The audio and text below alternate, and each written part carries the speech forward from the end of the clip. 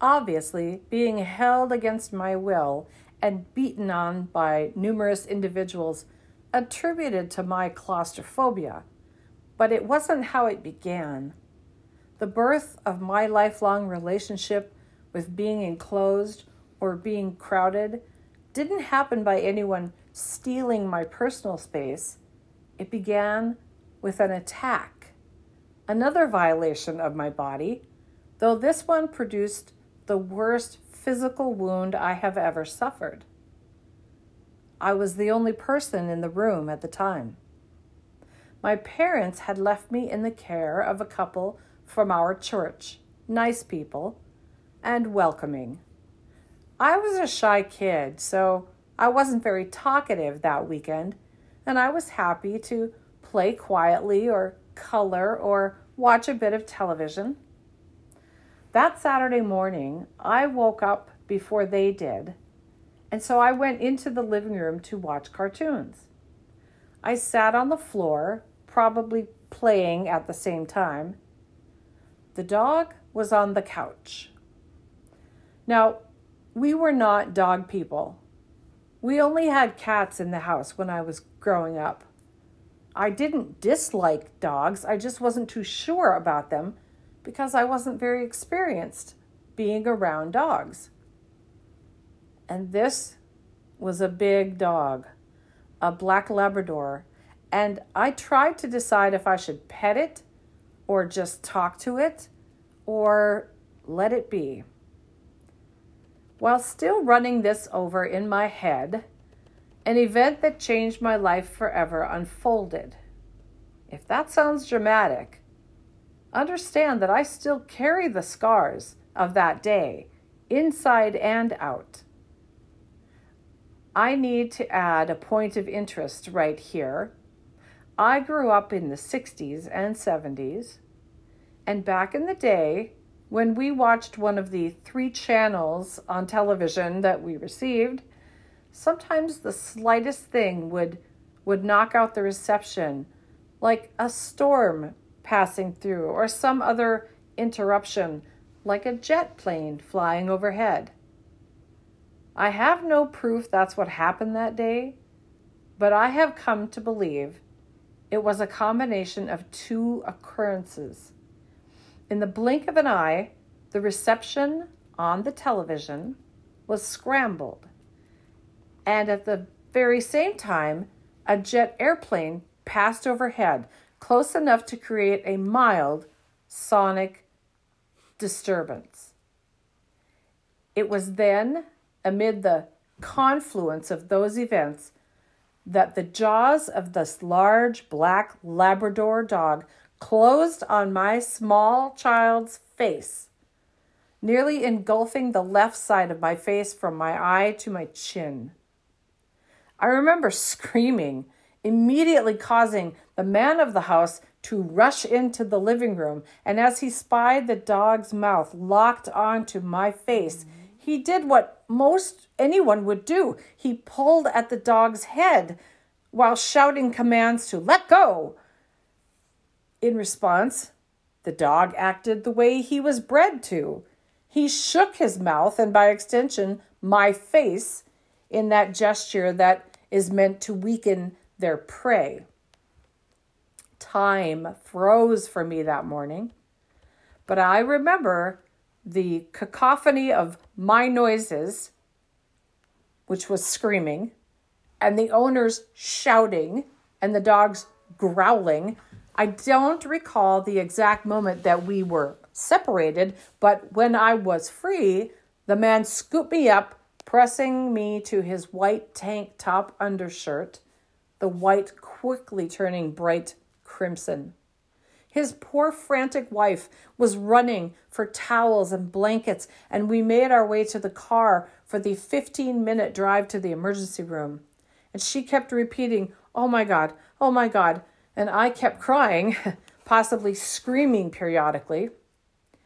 My memories from the emergency room are spotty because I think I was in shock most of the time. They kept telling me to be still and stop crying so the doctor could work. He was my family doctor, but that was small comfort to me because I was always a bit afraid of him or intimidated by him. He was a large man in my eyes. But the woman sat in a chair near to where they were working on me, her head between her knees, repeatedly saying, oh my God, what am I going to tell your mother? I couldn't say how long that ordeal lasted, and I never did see the wounds before they were sutured. But I had never seen that much blood before in my life. One statement that the doctor made stood out to me and stayed with me forever. In fact, it became kind of a family joke. He spoke to me gruffly and said, hold still. Do you want to be beautiful when you grow up? Then hold still. Now imagine, if you will, yourself at age 6, enduring the worst trauma of your life so far and being told that your future appearance, whether you would be considered beautiful or handsome if you were a boy, depended on your ability to hold still while a family doctor sewed the edges of your mangled face together. That night, the doctor called my mother, who was with my father in another city, having just had back surgery. And the doctor said to my mother, you might want to sit down. Your daughter is going to look a little different when you see her again. When I was in high school, I used to joke that I wanted a refund for the doctor's work that day because he promised me I would be beautiful, and it hadn't happened yet. I may not have achieved beauty, but that was the day I became claustrophobic. I have struggled with it since, though it has improved, but it became a handy piece of information for my husband to amp up the terror that he could create in me. Because of my claustrophobia, I struggled to sit through a dental exam or really any procedure too close. The proximity of someone's face or hand very near to my face became a problem. I have never become comfortable with sudden movements toward my face. The classic panic and shortness of breath were part of my life for the longest time, and my ex-husband learned to capitalize on this truth and use it against me whenever he wanted to amuse himself. Early in our marriage, we were living in a small trailer house, the hallway of which was reason enough for claustrophobia to arise for me. He used to like to order me to try and make it down the narrow hallway before he could hit me with some object that he would throw at me. I would beg him not to do it, but if I did, his laughter turned to anger, and then he would order me to run, or it would be worse for me if I didn't. During one particularly wicked fight, I retreated to the bedroom, but of course he followed me, as did my poor daughter, who was probably 5 years old, trying to be my protector. If she tried to pull him away or intervene, he would growl at me, a phrase that still makes me nauseated and angry. He would say, "Tell her to get away from you, or it'll be worse for you." My poor girl learned so early that even her valiant, childish desire to protect me would result in her father's increased anger and viciousness.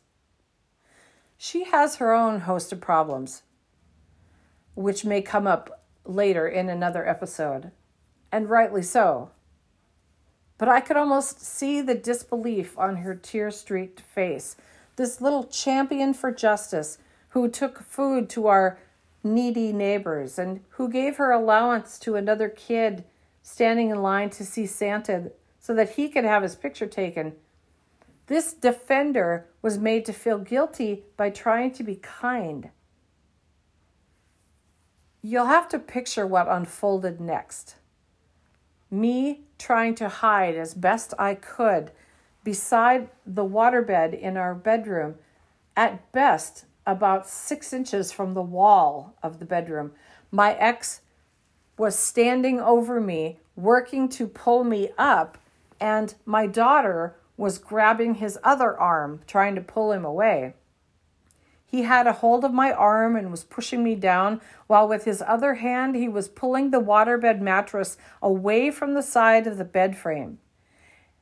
And heavy as it was, he managed to lift up a corner, while at the same time shoving my head into the space that the mattress had occupied.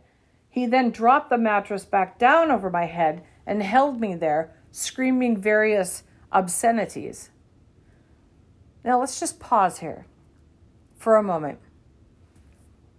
Based on what I told you earlier, think back to the image of a petite 6-year-old me caught in the strength of a dog's jaw, a dog that outweighed me by a good 60 pounds.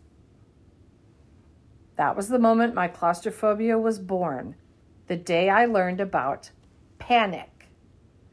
Now picture the scene of my chaotic bedroom the weekend when I was a 28-year-old adult, married for 7 years, none of them happy.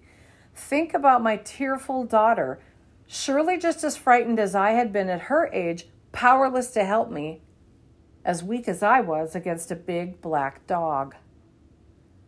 Can you feel the weight of that waterbed mattress covering my face, shutting out my air supply?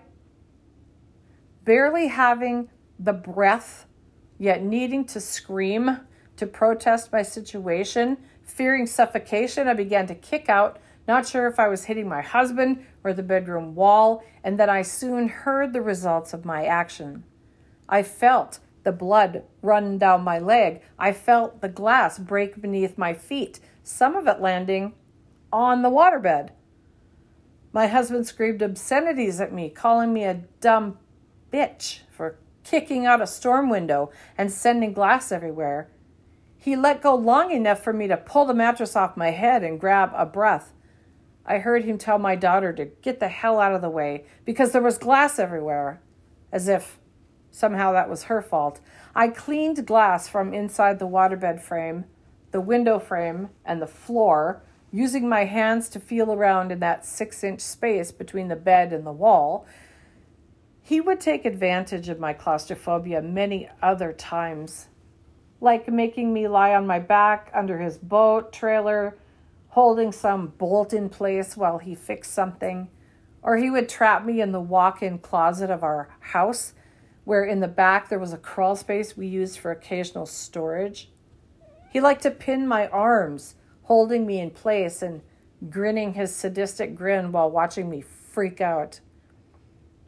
I am proud to say that I have overcome much of my claustrophobia as I get older. Living independently has made me face some situations when I had no choice, like checking for cats under a bed or searching in a cramped basement for a circuit breaker. There are certain things you're willing to do in exchange for having a bed all to yourself.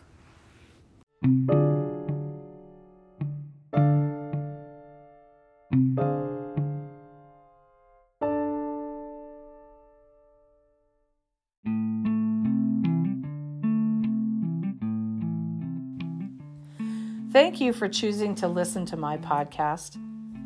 Weekly episodes are planned. If you enjoyed what you heard, please like, subscribe, and share.